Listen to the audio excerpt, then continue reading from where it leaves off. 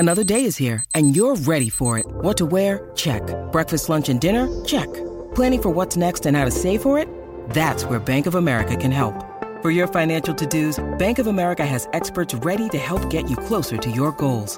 Get started at one of our local financial centers or 24/7 in our mobile banking app. Find a location near you at bankofamerica.com/talktous. What would you like the power to do?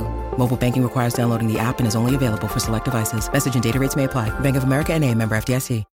When you need mealtime inspiration, it's worth shopping Kroger, where you'll find over 30,000 mouth-watering choices that excite your inner foodie. And no matter what tasty choice you make, you'll enjoy our everyday low prices, plus extra ways to save, like digital coupons worth over $600 each week. You can also save up to $1 off per gallon at the pump with fuel points. More savings and more inspiring flavors make shopping Kroger worth it every time. Kroger, fresh for everyone. Fuel restrictions apply.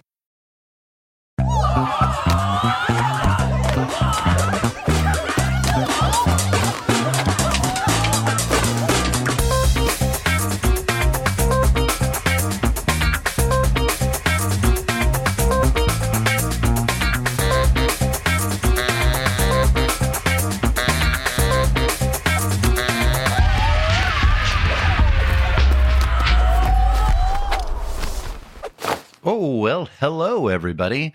Welcome to another episode of Audio Judo. I'm Matthew. And I'm Kyle. And we are members of the Pantheon Podcast Network, home of the first HD podcast, Rock and Roll Archaeology. Check that out if you are interested. Pantheon is a group of music-related podcasts, all in one location. So go to pantheonpodcasts.com and check out some more options. Kyle, what are we talking about today? I was about to say HD, that is high definition, not hard, whatever. It's high definition. High definition, that is correct. Okay, just wanted to make sure. I believe that is, yes. Today we are talking about Daft Punk's Discovery. Ooh. 2001. French electronic music pioneers. Yes, absolutely. Daft Punk. This was your choice. It was. And when it appeared on the schedule, I was a little taken aback. Yeah. A, because I know a lot of their stuff is instrumental. Mm-hmm. B, it seems like a bit of an odd choice considering the other stuff you have chosen. Yes. Chosen. And C, I know of it, but I don't know that much about it. So it's going to be, so it was heavy research week for me. Well, that's good. What was your reasoning behind this? I first heard this when it came out in 2001 because I had a friend named Randall who was very much into like techno and house music. And he's somebody that at the time, I totally made fun of him for being very into his high school studies and trying to get ahead in life. And they kept telling him, like, man, you got to relax a little bit, pull it back. We're in high school. It's fine. You don't need to do all this. He's now by far the most successful of the people that I went to high school with. Imagine how that works. He just sold his company to Facebook a couple of years ago, and he's now a vice president at Facebook. So, he's also been on several television shows. He used to run a bunch of technology blogs back in the early 2000s, and he would be like the person that CNN would call on to talk about the new iPhone. Oh. So, yeah. He's on television. Big deal. I walked through the background of a television show one time. I mean, CNN. Anyways, he introduced this album to me. Oh. And it became like, it was one of those albums that at the time, and we've talked about this in real life. I don't know if we've talked about this on the podcast. IRL. How there's albums that come along and you listen to them at the time when they're new and you're like, oh my God, it's just this huge mental explosion. You're like, this is all new. This is all amazing. And then in retrospect, later on, if you were to go back and listen to them, you're like, wait a minute, this sounds like everything that came after it. And it's because it was first. That's what makes it so important. I know we talked a little bit about Velvet Underground. Yes. How a lot of their early stuff, you listen to it now and you're like, yeah, it's just kind of like low-key rock from the 60s. But at the time they were doing it, it was like, whoa, this is new and amazing, and nobody had done that before. Discovery is one of those albums. It really changed the scene for like house music and techno music. And a lot of the stuff that we have today, a lot of the EDM stuff, a lot of the modern like techno that exists, can be traced directly back to this album. Okay. It had huge exposure in dance clubs. It was kind of an early internet sensation. And then we'll get to this a little bit later, but it also had this unique, I guess you'd call it a music video that went along with it. There was a complete full feature-length animated film that has no dialogue, just the music to this album. It's really good, by the way, if you get a chance to go see it. But we'll get to that. Sure. Would you say you like to choose stuff just to choose it because it's different from what you chose before, or is it something not quite so nefarious? You mean like album wise? Yeah. A lot of times recently, I've been picking stuff that. So what I'm trying to ask here is, you just trying to screw with me? Yes, I'm trying to totally just fuck with you. All right, I just want to get it on the table. Let's just get it out in the open here. Not specifically you. All right. In general, though, I have been trying to. I don't want to just keep picking because I love rock. I love rock albums, and if we sat here, we could just do classic rock albums over and over and over. Oh, there's no doubt. But I'm glad for the challenge. I think that it's worthwhile to like look outside of the box a little bit and say, what other albums did I listen to, or do I still listen to, that are important to me and that I really enjoy, and that I think people out there would enjoy. Hey, we're doing a country album. Right? So, yeah, Garth Brooks is coming up soon. That's right, Randy. Don't give me a look. It's coming. So that's good. But, okay. I will say this, though, yes. My opinion on this album. 10 years ago, I really loved this album. 20 years ago-ish, I really loved this album when it came out. Today, it is a little slow. Okay. A little slow and a little repetitive. And it's just, it's that style of, whatever you want to call it, techno house, whatever, that style is very repetitive. And I think that's something we're going to address as we move forward through the track by track. For anyone who's not familiar, Daft Punk is a French electronic music duo formed in 1993. They are Guy Manuel de Homem Christo, yes, and the much more realistically named Thomas Bangalter. Both very French names. Originally, they were an indie rock band named Darlin', which disbanded. And after that breakup, they started to experiment with drum machines, synthesizers, stuff like that. Besides their music, they are known for their anonymity and for wearing very ornate helmets. Yes. They rarely grant interviews, and they fiercely guard their privacy. So we know them by their music, more or less. They are kind of an enigma for the most part, which, makes research a little more difficult. Some of the things I did find out, this was the first release that they started to wear the robot costumes that they came to be known for. They claimed that they had become robots as a result of an accident that occurred in the studio. The group told the press that they were working in the studio on 9:09 a.m. on 9 September 1999 when their sampler exploded. And they had to undergo reconstructive surgery, and after regaining consciousness, they realized they had become robots. I hate when that happens. It happens to so many people. It's so sad. It is unfortunate. But in case anybody cares, Alexandre Cortez. AOC? Yes. Yeah. No, different. This is a French filmmaker. Oh, damn it. Sorry. And designer.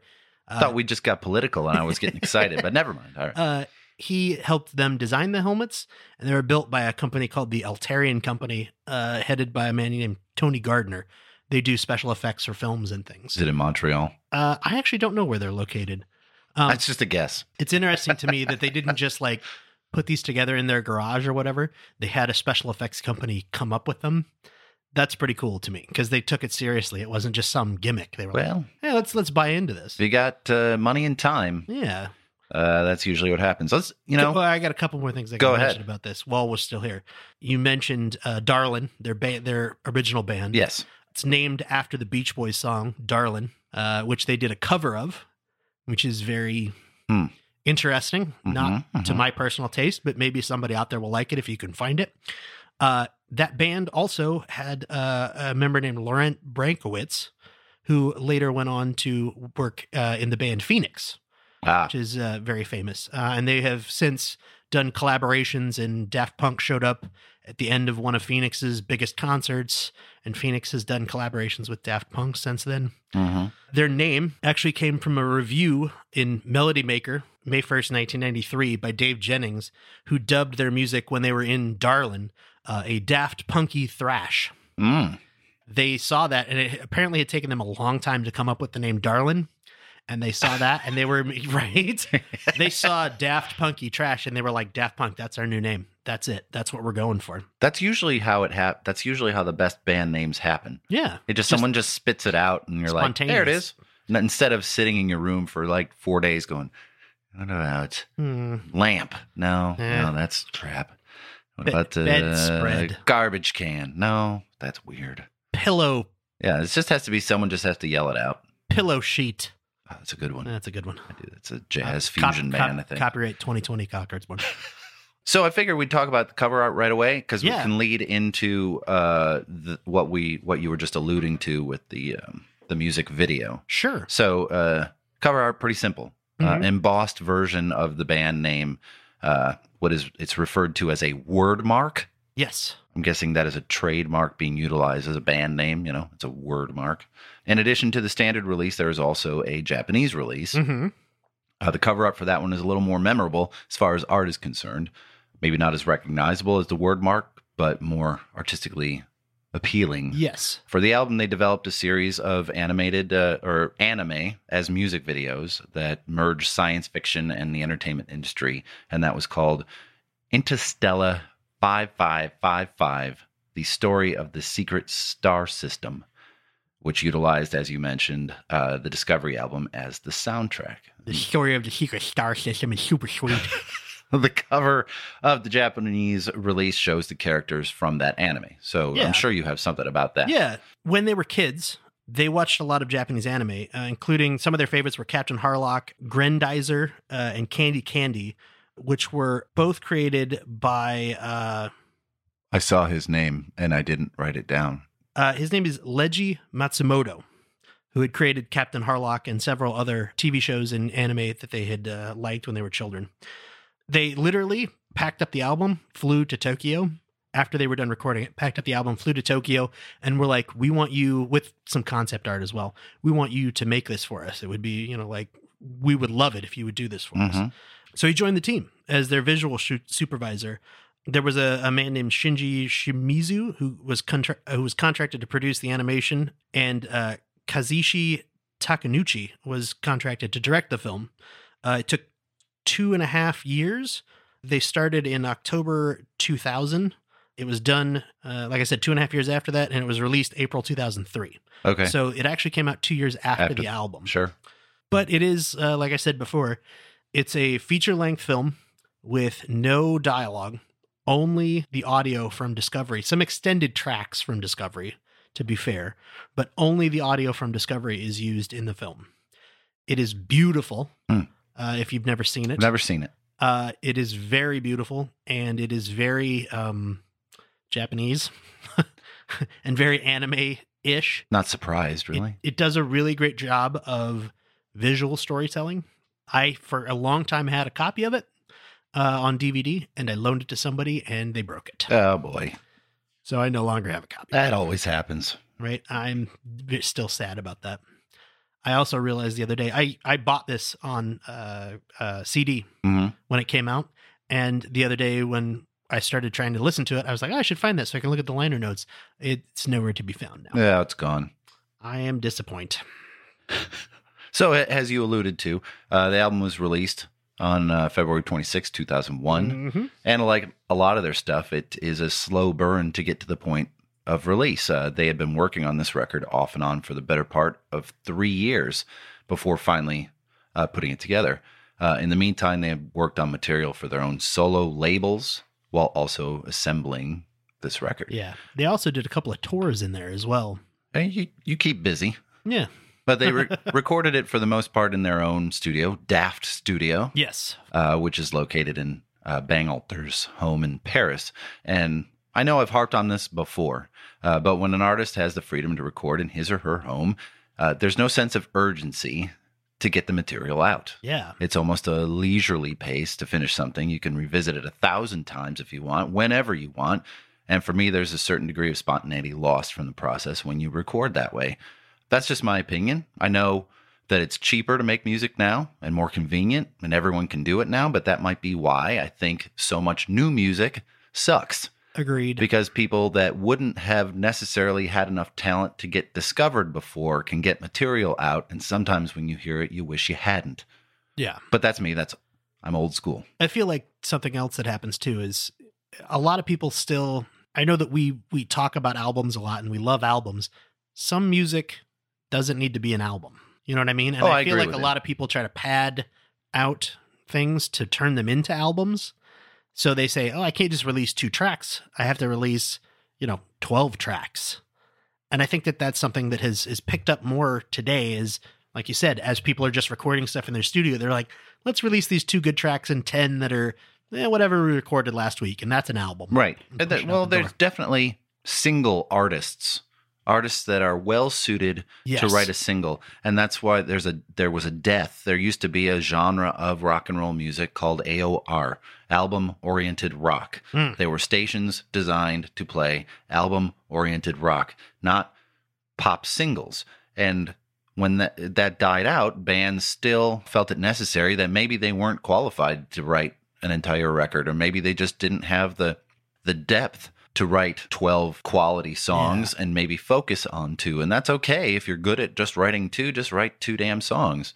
But there's something to be said for an entire narrative. And a lot of that has been lost to, we know that someone's only going to pick out these 3 songs on Spotify and never look at the other 9 again. Yeah. And, it's disappointing. It is. You want to talk about the production of the record? Sure. Or you got anything on that? Well, I was going to say that I know that something that kept coming up in reading about this album, apparently Aphex Twin's song Window Licker served as the inspiration for a lot of the change to their sound, because they moved from what was called the Chicago house sound to post-disco, techno house, funk house, Euro house, tech beat. I kept seeing There's Aphex about 20 Twin different things that show up referenced for what type they are. Yeah. If you've never heard Window Licker, it is a very weird song. Sounds weird. Go give it a listen. It's only like 3 or 4 minutes long, and it's from an EP, so it's not like part of a whole album, but very it definitely, you can hear the influences really strongly in there. The other thing I think we should probably talk about production wise is there's a ton of sampling on this album. A lot of the stuff that people think is sampled, Daft Punk actually recreated from scratch. So they went in and said, okay, what was this band using to make this sound, and how can we recreate it today in the studio? You're going to steal my thunder? I might. Part of it is, You are going to steal it. do you call this sampling or not, is my question. Do you say, okay, they literally remade something that sounds exactly like, whatever I think if the original was? I think if they remake it, it's not a sample. I feel like a sample is exactly that. It's a sample. Like I've pulled 4 bars out of a song, a sample of it, and reproduced it, not recreated it. Yeah. This is a huge argument on the internet, and it has been for years and years and years. Yeah. Whether or not this is considered, because if you literally recreate it, I'm on the wrong message boards. Exactly the same, is it considered copying that? Is it considered a homage to that? Is it considered homage? A homage? A homage? Omelette du homage? Or, what do you consider that? And a lot of people can't agree on it. But there are... I would consider that a recreation. But there are at least 5 direct samples on this album that we know of. The Discovery liner notes specify permitted use of samples for 4 tracks on the album. Part of George Duke's I Love You More is featured in Digital Love. Edwin Birdsong's Cola Bottle Baby was sampled for Harder, Better, Faster, Stronger. The Imperial song Can You Imagine is used for Crescent Dolls. Barry Manilow's Who's Been Sleeping in My Bed is credited for Superheroes. And it is believed that One More Time contains a sample of Eddie John's song More Spell on You, which was reported to be officially cleared despite it being uncredited in the liner notes. Man, lawyers for this kind of stuff are busy. Very, I'm sure. Busy, because I don't hear all that. Yeah. You got to have a real keen ear. What is really crazy, too, is there are people out there who take, like we did the Beastie Boys several episodes ago, and one of the resources that I used in researching that was there was a guy on YouTube, and unfortunately I don't have this person's name right off the top of my head, or their username on YouTube. If I remember, I'll put it in the show notes. I'll try, I promise. By the way, Beastie Boys was episode 28. Oh, thank you. Episode 28. Yeah, go back and listen to that if you haven't. It's a good episode. He literally had every single track on that album broken down on YouTube and played each piece that was a sample side by side with the original. So you could sit there and hear the Beastie Boys version of it and then the original. And then the next Beastie Boys version, original. Beastie Boys version, original.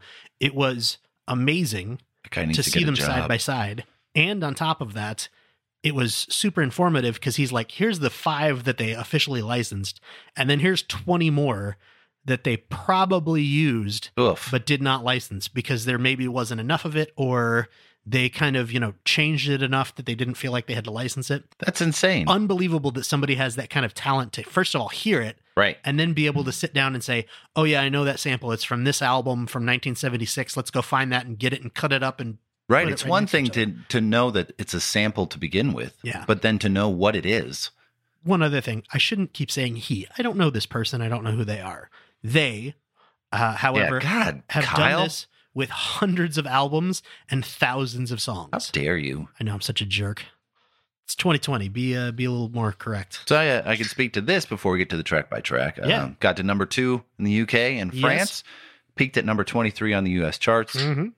Sold somewhere around 3 million copies worldwide. So it's no slouch. Yeah. Naturally, it was a much bigger hit in their native France than here in the States. Yes. Kyle, are you a secret French fan?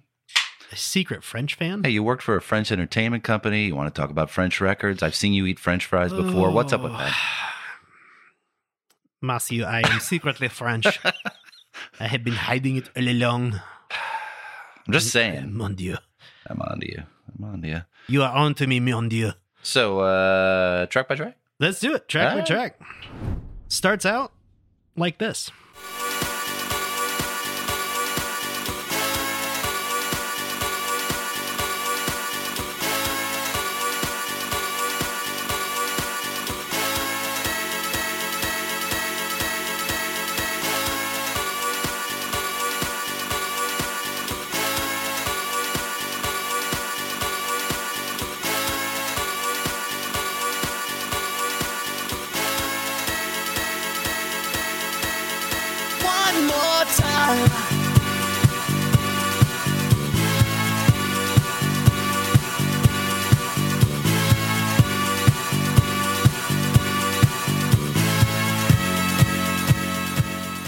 So in case you couldn't tell, that song was called One More Time. Hey, one thing we're going to have a difficult time with on this album breakdown is exploring the lyrical content of the record. Yes. Because there just really isn't that much of it. And that is one of the things, a lot of albums that we've discussed have very deep, meaningful lyrics. They have very poetic lyrics. This has very childish, simple, repetitive lyrics. Mm-hmm. There's not a lot to explore there. And but it's, for better or worse, I don't think that's... The lyrics, I think, are... They're secondary. I hate to say this. They're inconsequential to the music. I agree. But this is the epitome of the genre. It's the dance music style. This is not a song mostly... mostly the album. It's not a song that you just sit and listen to. Yes. This is a record that is designed to be danced to for a long time. Yes. The exercise and stamina, if you will. Starts with what would become a calling card for this record, in my opinion, is that beat starts as this distant, muffled version of the song. Yeah. Which is very prevalent throughout this. No bass, just a real trebly beat. There's like 4 or 5 instances on this record alone of that. Vocals are by artist Romanthony. Yes. And features super auto-tuned vocal work that was very popular in the day. Mm-hmm. He was a hip-hop artist known as, the actual name was DJ Anthony Wayne Moore.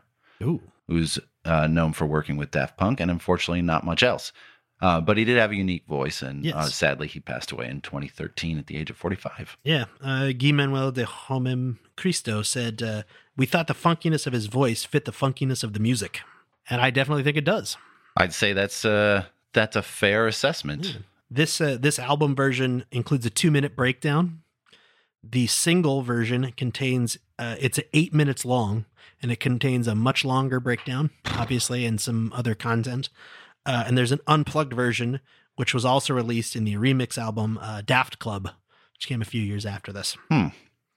This single of this also, U.S. Dance Club Songs, Billboard U.S. Dance Club Songs, #1 in 2000, 2001, UK Dance #1, 2000, 2001, France Dance 2000, 2001, #1, Canada Dance Number 1, 2000, 2001. Right? Number 61 on the Billboard chart. Mm-hmm. But it was a much bigger critical hit than it was commercial hit. Yes. It appears on numerous best of the decade lists, even appearing on Rolling Stone's top 500 songs of all time at 307, which is baffling to me.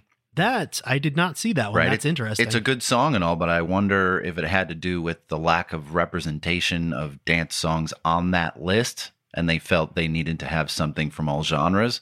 You know, it just, really?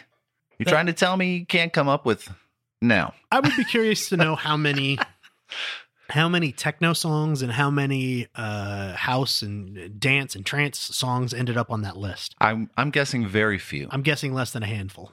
And I would say you're probably right. I would imagine I kind of agree with you. I think this is probably on there because they were like, you know. It's a political move. Exactly. Rolling Stone's nothing if not a political organization. That is very true. Hope you're listening. Heather told me not to bash them anymore. Oh. Sorry, couldn't help it. How come? In case they're listening. Oh. What are they going to do? Come here and beat us up? Oh, God, they're here. No. That was just your dog. Doesn't mean I'm not going to get beat up, but... it still could happen. Yeah.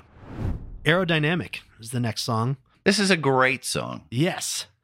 And I think this is really where the album begins. I feel like One More Time could go anywhere on this record. It doesn't really matter. But this is a great opener, right? This one has all of those elements. First of all, this is what I think Daft Punk does so well, better than anyone else in the genre. I know dance music is designed to last a long time. People want to dance for hours. Yeah. But how do you make it interesting? It can't be the same thing for hours, can it? You know, I'm probably wrong, but I still think it has to have some sort of appeal. And Daft Punk are the masters of layering slowly, of addition and subtraction. Very subtly, you can hear them add a new instrument into the beat, and then maybe they take something away.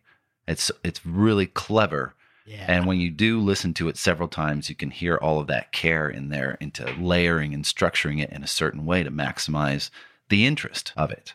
Also, this song could easily be like a classical piece of music if you change the instruments around. That Yngwie Malmsteen-like guitar riff that dominates the song could be changed to a violin, and it would still work. You mean this one right here?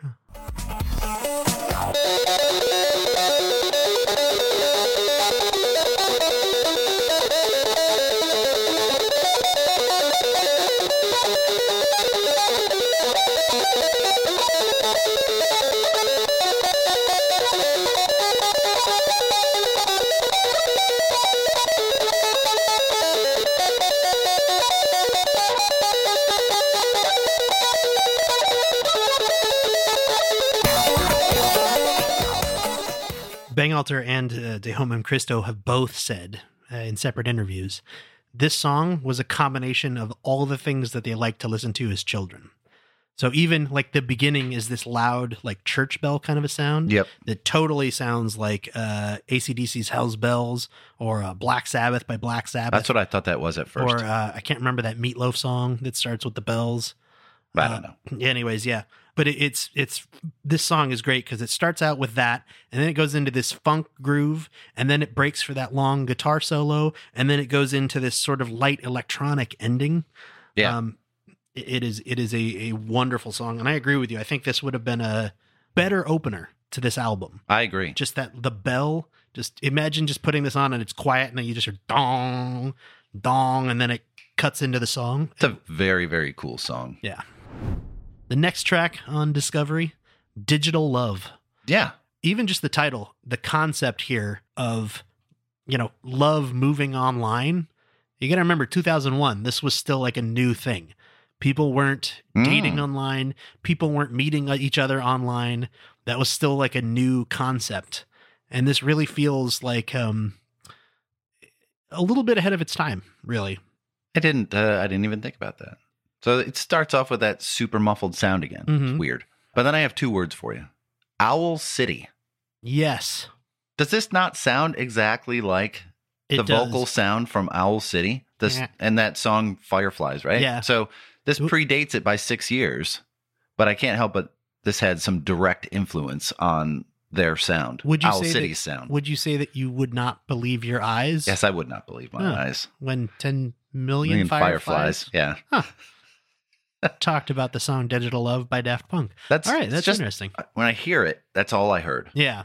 Go ahead. Oh, I was saying it's definitely that kind of sound. A lot of people, I don't know if I can say this is the first because I don't know that definitively, but that sort of vocal and the sound that they have here definitely is something that exploded around this time. Sure. And kind of carried on for the next 5 or 10 years. It's also that keyboard sound doesn't help. Yeah. I mean, it kind of pours into it.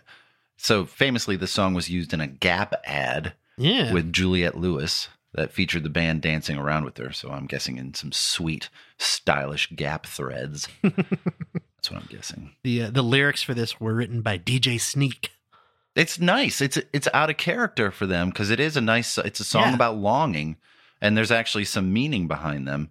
And once the vocals kind of drop out, you pick up this really nice groove, right? The instrumentation is great. And this is one song on the record. There's only a couple that benefit from something that dance music rarely devotes any time to, and that's the bridge. I kind of liken music writing to a sandwich, you know? You got the bread and the meat and the veggies, and you layer them all together. Verse, chorus, bread, meat, veggies, meat, bread. Hell of a sandwich. But there's something missing, something to give it a little zip, a little flavor, perhaps some Miracle Whip. Ooh. Or mustard, whatever. That little Matthew something. is holding up a jar of Miracle Whip, everyone. Hey, that little something extra that changed it, and that's the bridge. And it can still be a hell of a sandwich without the sauce. There are many that are that way, but it makes it so much better when it's there. A lot of dance music, this record included, suffers from that lack of bridges. However, this one has it. And it's this cool little piano breakdown part that fits in so nice. I think you were referencing it. Yeah. Apparently, they were looking for a Supertramp kind of vibe to the bridge. De Homem Christo noted that the duo's use of in-studio equipment to evoke the sound of a previous artist on this song. He said, "You get this Supertramp vibe on the bridge. We didn't sample Supertramp, but we had the original Wurlitzer piano they used, so we thought it would be more fun to have the original instrument and mess around with it. We used mainly vintage synthesizers like older electric pianos like the Rhodes Wurlitzer clavinet. We didn't use the clavinet on Discovery, but I usually use it in my studio." And this sounds like a Supertramp song.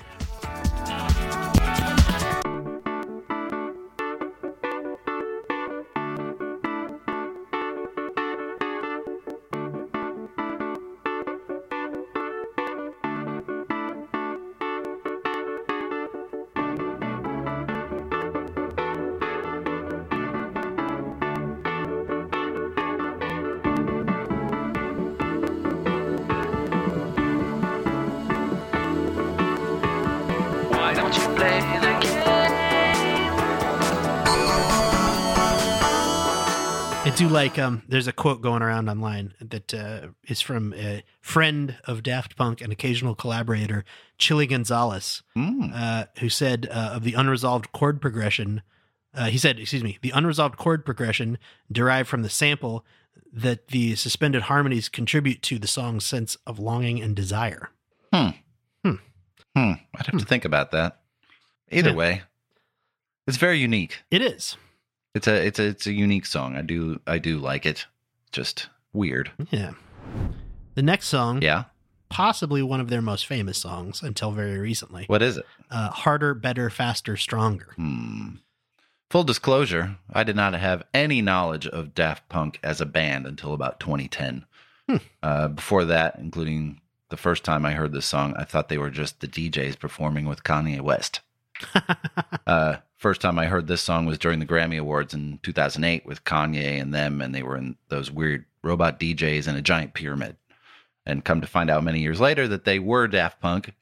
And what else went by me that night was that they won Grammy Award for Best Dance Recording for a live version of this particular song. I only became aware of them, as a band from my oldest son because he loved the soundtrack for Tron Legacy, which really Daft good. Punk did. And I didn't really have any context for them. But so it's a very interesting song with all that vocoder stuff going on. And it's really enhanced by their ability to add and subtract from the music, like I mentioned before. I'm probably going to bring that up a lot because it's really a signature. But the best description that I read for this song is that it's like an assembly line.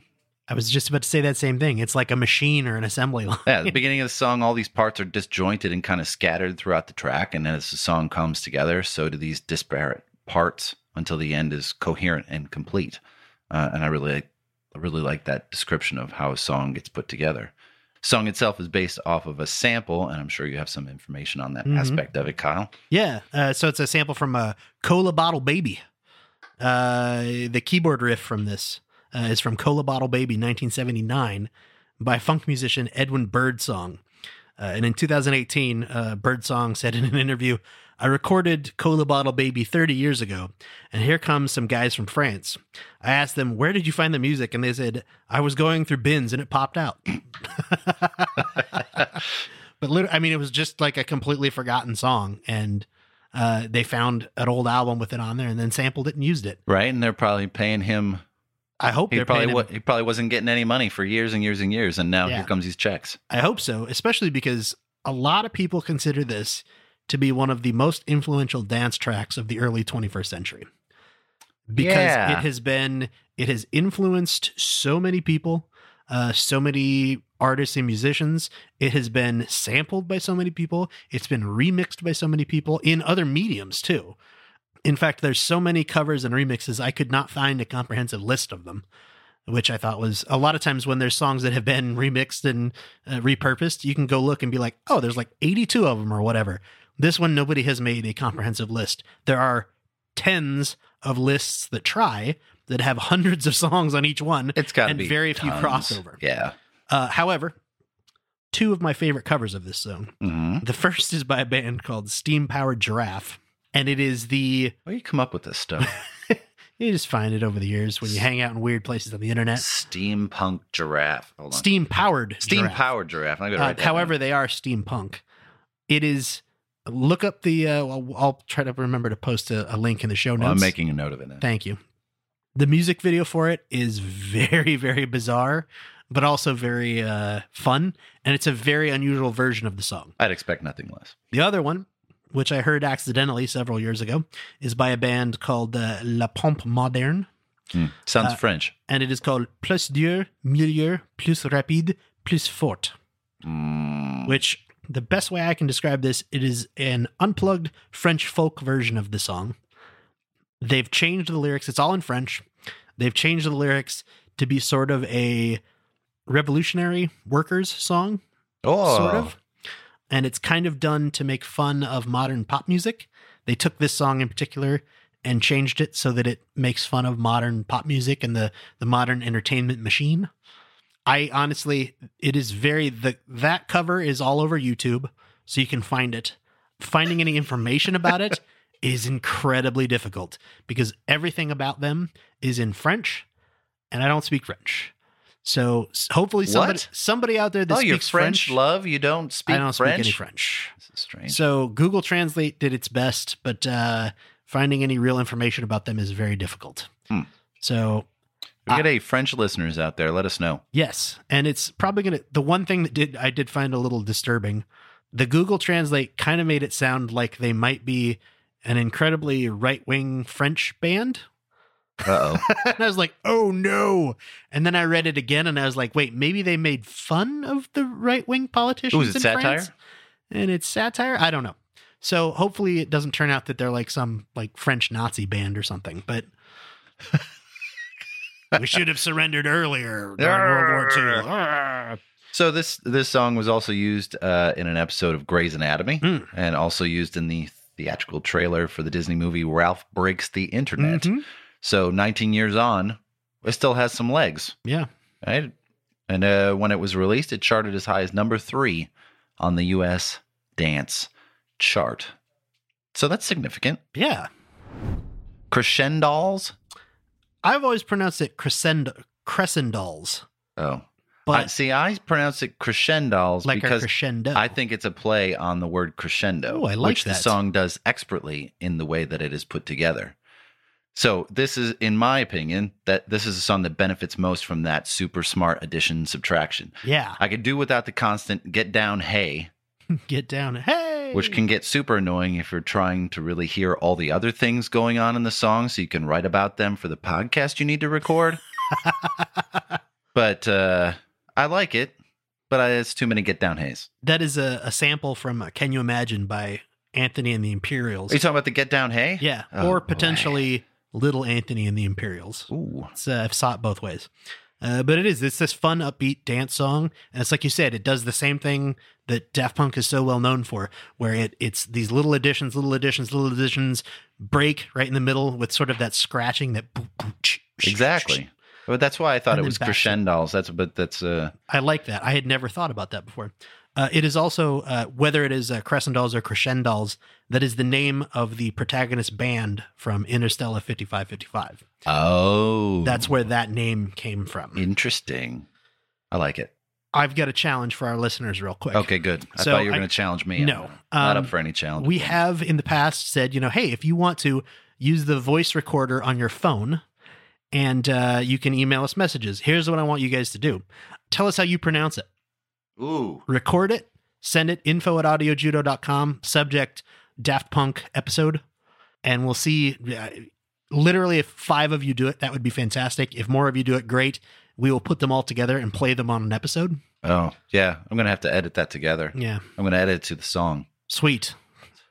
Crescendo. Right, to the crescendos. music. It'll be good. It'll be fun. It should be fun. But if we can get, 5 or 10 people to do it, we will play it on the episode. Even if we get one person to do it. Yeah. We'll We play get it on one. the episode. Yeah. But please, Even if it's, Kyle's dad. Yeah. Yeah, he won't do it. Oh. He can't use his phone that well.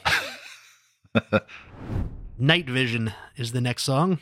It's a nice little short piece. Yeah. Some sweet jazz chords. It's the shortest track on the album, only 1:44, and it slows it down a little bit. It's the first time I started to have an awakening about this record and what this record really sounded like to me. And I'm going to address it shortly, not on this song, but later.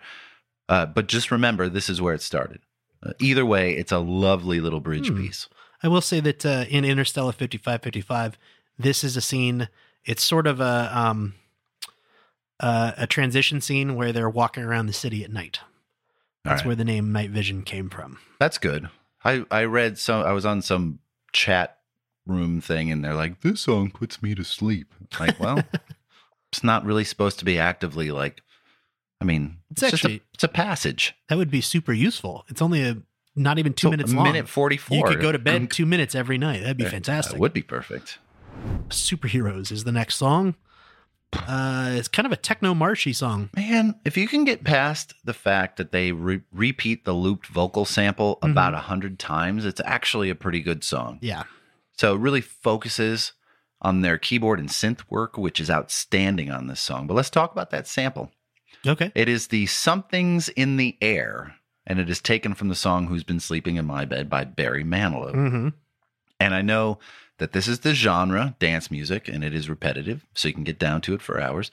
But man, it gets annoying fast when you're just trying to listen to it. So for instance, I know that at the end of Message in a Bottle by The Police, Sting sings sending out an SOS 27 times before the song officially fades away. I know this. However, it doesn't nearly bother me as much as it does at the beginning of this song. So I'm really trying hard to listen to the addition subtraction, but I can't hear it cleanly over Barry's freaking loop. It's good, but it's frustrating as hell. What do you got about this song? This song drives me nuts. Not a whole lot, actually. Because I don't mind it, but one of the things that, and it's difficult to do because of the way that it's mixed, because they did mix the vocals, the quote unquote vocals, a little bit higher than the music on this. A lot of people who remixed it, they level the vocals out with everything else. And then the vocals become the same as like a drum sample or a synth sample or whatever. And that, to me, makes it a completely different song. And it makes it much less than, I guess, what am I trying to say here? It makes it much more of a techno song and much less of I think they raised the vocals a little bit specifically to go with the music video. Okay. Because there was no dialogue, so the lyrics were sort of the dialogue for it. All right. Does that make any sense? Yeah, it does. And I agree with you. It gets very repetitive and very annoying when you're trying to pick stuff out of the song. Yeah, and you're taking your dog for a walk, and for the first 2 minutes, you're like, oh, come on. Like something else happened. But yeah, But you do get weird lasers at the end of this song, so that's good. Oh yeah, pew pew. High Life? High Life. Like the Miller High Life? Miller High Life. It's another weird sample to start the song, almost like they're a bit of a rut. I spent way too much time trying to figure out what the lady was singing in this song. Bona, bone, bonga, bong. I can't figure it out. I think it is Vida Bon, which is High Life. Oh, bastard. That is good. I didn't even think of that. Vida Bon. I didn't even think about that. Actually, I think it's technically Good Life, but you could translate it as High Life. It's not one of my favorites. No. Because I really don't think it showcases any of their ability to innovate, which I think they're excellent at. I think it just kind of falls flat for the record. This is one of the songs that most people are about 99% sure that are into this type of thing, that there is an uncredited sample here of Breakdown for Love by Tavares. I don't know who that is. I have no idea who that is either. But apparently it is one that it's so close, and there are some little key points in it that people have said they couldn't have recreated that. Maybe, maybe not. Maybe. But I did make a note of it. Uncredited sample alert. It's like a spoiler alert. That was smart, though. So if you are correct about what she's saying, that's smart stuff. Yeah, it took me... and again, that is from my own ears. I hate you. I don't know if that's true or not. But that's what I thought when I realized, oh, that's the name of the song. And next song, Something About Us. Okay. This is where I really started to hone in. What were you going to say? I was going to say, it's a fuck song! Did you find it? Every time I kept listening to this record, I kept wondering why it felt so familiar and yet not. So the beats had all this modern sound to it, and yet it reminded me of something old. Kyle, I'm sure you're familiar with the genre of music, yacht rock. Yes. Right. Here's a short explanation for those who aren't. One of the most commercially successful genres of the mid-'70s and '80s, drawing on sources such as smooth soul, smooth jazz, R&B, funk, and disco. Common stylistic traits include high-quality production, clean vocals, and a focus on light, catchy melodies. It's coined in 2005 by the makers of the online video series Yacht Rock, was derived from its association with the popular Southern California leisure activity of sailing. So, my personal opinion is that the name of it is at least partially derived from one of the most successful acts of the era, Christopher Cross, and his song Sailing. Okay. Right? So, anyway, I started to notice similarities with the way Daft Punk put together their songs, the sounds that they utilized, and the production qualities that they implemented. It led me to coin a term that best exemplifies their sound, and I'm about to unveil it for the first time. So remember, folks, you heard it here first. It was used for the first time on August 11th, 2020 on Audio Judo. Let this be our claim to fame. And many hundreds of years from now, people will be saying, I wonder where that name came from. I think Daft Punk is the first, but not only band, of the cosmic yacht rock genre. Oh, I love it. This is the yacht rock of the future. Imagine in 100 years, people on their spaceships floating around on a leisurely Sunday. They're listening to this, just drifting along, cosmic yacht rock. I love that. Thank you. That is the best term I've ever heard. When this came to me, I'm like, what the hell? This is fantastic. So I used to always associate yacht rock with the dentist's office because that's what that guy always was playing when I was there. So I had some reference to it. And I can totally imagine getting my teeth drilled to one more time. So it just has that laid back sound. The sound of cosmic yacht rock. Use it all the time. I'm going to get it on t-shirts and get a trademark before the next episode airs because I want to be primed to capitalize. I like this. Cosmic yacht rock. As far as the song goes specifically, it has a great groove to it. And if I can get by the obviously French guy singing in English with auto-tune. It might not be the right time. And the solo from the song could be pulled from any Michael McDonald song. Oh, yeah. Cosmic yacht rock, man. I'm telling you. I love this. This is it. This could be the biggest discovery of all time. It's another song that suffers through the lack of mustard, no bridge. Yeah. And that song would be so much better with a bridge. It is. This was written for a purpose, though. Was it? Yes. So this song... Was it to inspire me to say Cosmic Yacht Rock? Cosmic Yacht Rock. It was. It is now. The second greatest thing that it's done First greatest thing. So it is in Interstellar 5555. It's a dream sequence between Shep, one of the main characters, and his crush, who doesn't know she's his crush, Stella. And spoiler alert, he just got shot by a laser and he's dying. And Stella reaches out and grabs him by the hand as this song starts. Yeah, exactly. Stella reaches out and grabs his hand as he's dying, as this song starts. And they have a dream sequence together that shows her how much he loved her. Damn dream sequence. And it was written for that. And that's why it's this kind of slow, I'm going to say it again, like a porn song, sort of a, yeah, you know. What are you doing over there? What is this? Just a little bit of the old Humpty Hump, you know. All right. I get okay. I don't know what that was. I don't know. The chair rocks a little bit when I do that, though. It's fun. It's a good song. But it is, because it fills that part of the film, I think that it's not necessarily, I'm not sure that it quite fits with this album, but I think that it was a necessary part in order for the film to exist. Okay. If that makes sense. I like it. Voyager is the next song. It's a great groove. And again, is. addition, subtraction. Mm-hmm. It has that great bass line that dominates the song, all these little bits all around it, and it has a bridge. Mm-hmm. And it's quite innovative. It has that marimba-like keyboard sound, which is really cool. See, they can do it. They can write a bridge. Yeah. This song I always forget about. Huh.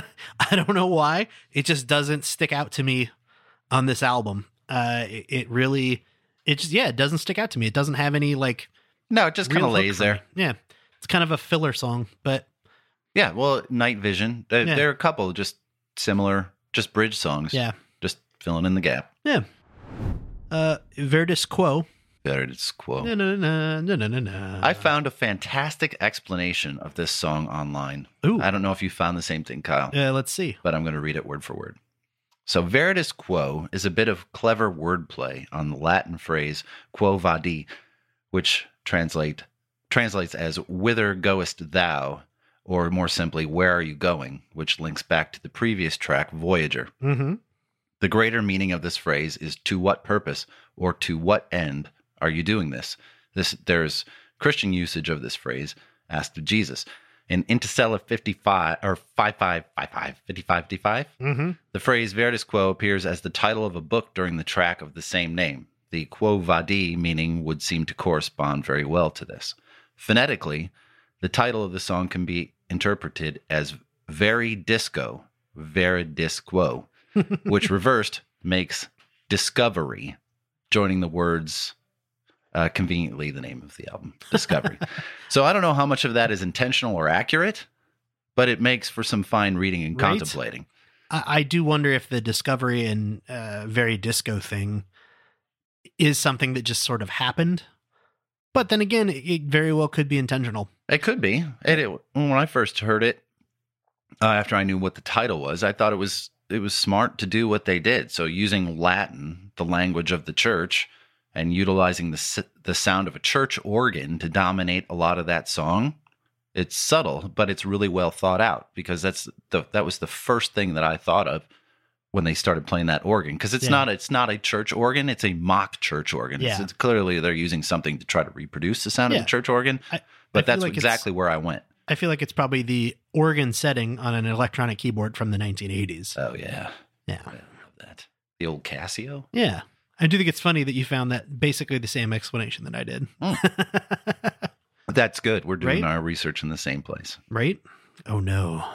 Oh, that could be bad. That could be bad.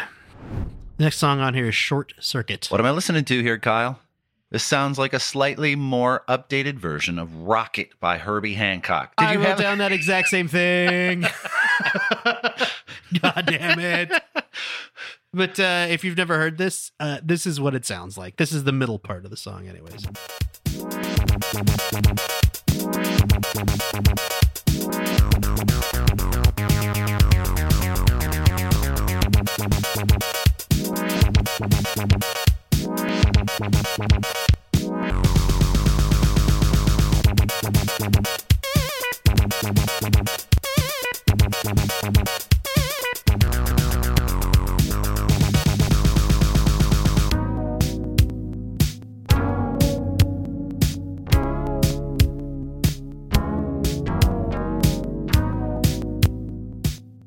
Yeah, it definitely has that 80s Herbie Hancock sound to it. It's got a great groove. Yeah. And what's so great, it starts to break down into it. Like, it starts to break down a minute or so into it, kind of like their instruments are short-circuiting. Yeah.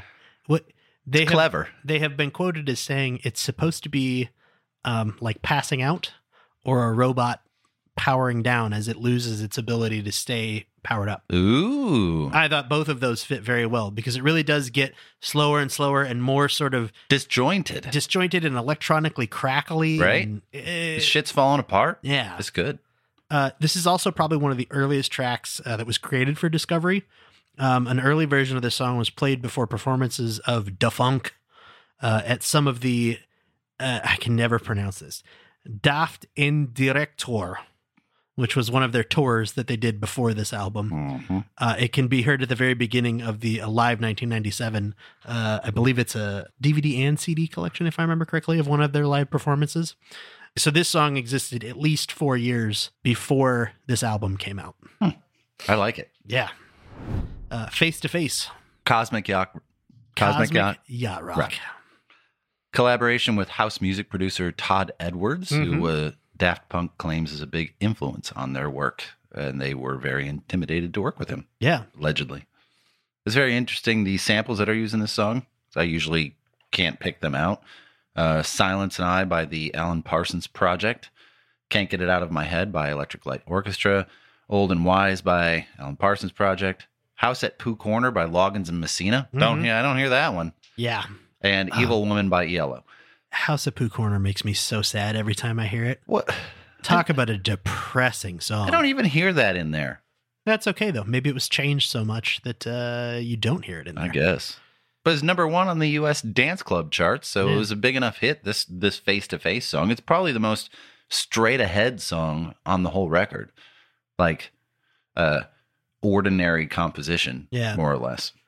Well, Todd Edwards has a very, like a cut-up, sort of very, I guess you'd call them tight cuts, sort of an editing style. It's very staccato. Yes, and you very much hear that in this song. Bang Alter also said the preceding track, which we were just talking about, Short Circuit, represented the act of shutting down. And afterwards, you regain consciousness and you are more face-to-face with reality. Oh. See? I do like face. All right. Face to face. To face. Although I'm a little disappointed they wrote out 2, T-O. I feel like it should have been face, number 2, face. Like Prince style? Yeah. Oh, well. That would have been, I don't know, that would have been all right. Closing track to this, Too Long. It's another appearance on vocals by Romanthony, and it is indeed too long. It is 10 minutes long. Which, in the scope of dance music, is a relatively short amount of time. Yes. But it's a pretty classic dance song. Can you feel it? At the end of it, it only repeats itself about 1,000 times. But can you feel it? Oh, my God. Again, another one of those songs that the riffs from this, the vocals from this have been taken and remixed and sampled and played so many times. Every single DJ, I would argue, that exists today has at one point taken something from this song and used it. I really wanted it to end. I'm not going to lie to you. It was, I just really wanted that song to end. This one is very tough. I don't think I've fully, I listened to this once a couple of weeks ago when I started doing research for this. I think that's probably the first time I've ever listened to it beginning to end, and I haven't been able to do it since. No, I looked back after the song ended, and I'm like, how far did I just walk on that one song? Where am I? Yeah, it is very long and very ended up by Randy's house. But that's it. That's right. Discovery. All in all, it's a really good record, and I want to thank you, Kyle, for bringing these more obscure, at least to me, albums to the podcast, because it's really a test for me to dig in and do the research and listen to something new. It's a challenge, and that's good. I believe it has a time and a place for me. I found it's a really excellent running record. Ooh. There are a couple times when I noticed my pace quickening because you start to change your running pace to the meter of the song. And I'm like, why the hell am I so winded? Oh, yeah, I'm almost sprinting because that last song was just like, like trying to match my beat. But I like it. You know, it's good. It's definitely, like I said, I I agree with the people who say this is probably the most influential album on the early part of the 21st century's dance music. It really just, everybody listened to this that went on, how do I say this? Everybody who went on to become a DJ or to make dance music or house music or techno or whatever you want to call it, EDM, whatever, has heard this album, and most of them have taken pieces of this album to build some of their own work off of. It's at the foundation of so much of modern electronic music. It's ridiculous. And thankfully, you know, as I'm sure most people know, Daft Punk went on to great success as well. Sure. Launching from Homework, their previous album, very good, had a lot of great tracks on it. But this is the album that launched their career forward. Yeah, I would say that's probably pretty accurate. Yeah, you know, like you mentioned earlier, the Tron album, Random Access Memories has Get Lucky on it with Pharrell.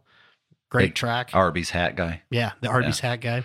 It's good. Yeah. If you like this episode, everybody, and you want to hear more from Audio Judo, I encourage you to check out our Patreon account at patreon.com/Audio Judo, where you can subscribe to a couple different tiers, get access to our bonus mini episodes called Judo Chops, where we take a lesser known artist and talk about them for a few minutes. As a reminder, we have episodes coming up about Bare Naked Ladies, Garth Brooks, Billy Joel, Genesis, plus our annual holiday episode and best of 2020 episodes. Wow.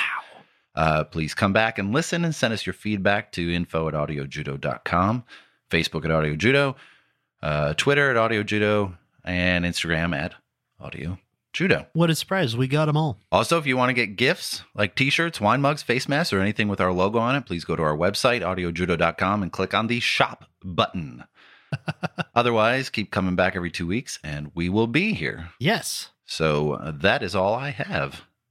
Well, thanks for listening, everybody. You got anything? No, you took care of it all. I was ready to jump in, and you did it all. So sorry, I ran away with it. That's okay. I'm happy with it. So there it is, everybody. Thanks for listening. Take care. We'll see you for the next episode. Bye, everybody.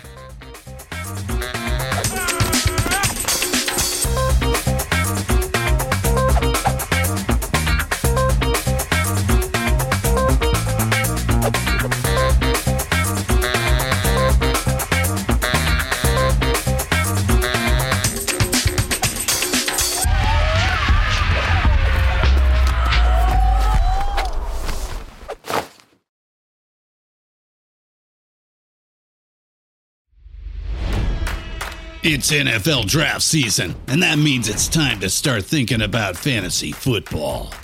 FantasyPoints.com features industry-leading experts and prognosticators using proprietary hand-charted data to help you score more fantasy points. FantasyPoints.com is the place to go for whatever kind of fantasy football you play. Whether you play fantasy football, daily fantasy sports, or do a little bit of everything, Fantasy Points has the meticulously researched content to guide you to victory. And why wait for the fall? Fantasy Points also covers the new spring football league, the UFL. Join the guru, John Hansen, Scott Barrett, Joe Dolan, and other massive names in the fantasy football universe with an exclusive offer. Use code Pantheon for 15% off any Fantasy Points package, including the all-in package, with access to every article, tool, and data nugget that Fantasy Points has to offer. That's FantasyPoints.com and code Pantheon for 15% off at Fantasy Points. FantasyPoints.com, code Pantheon. Score more fantasy points.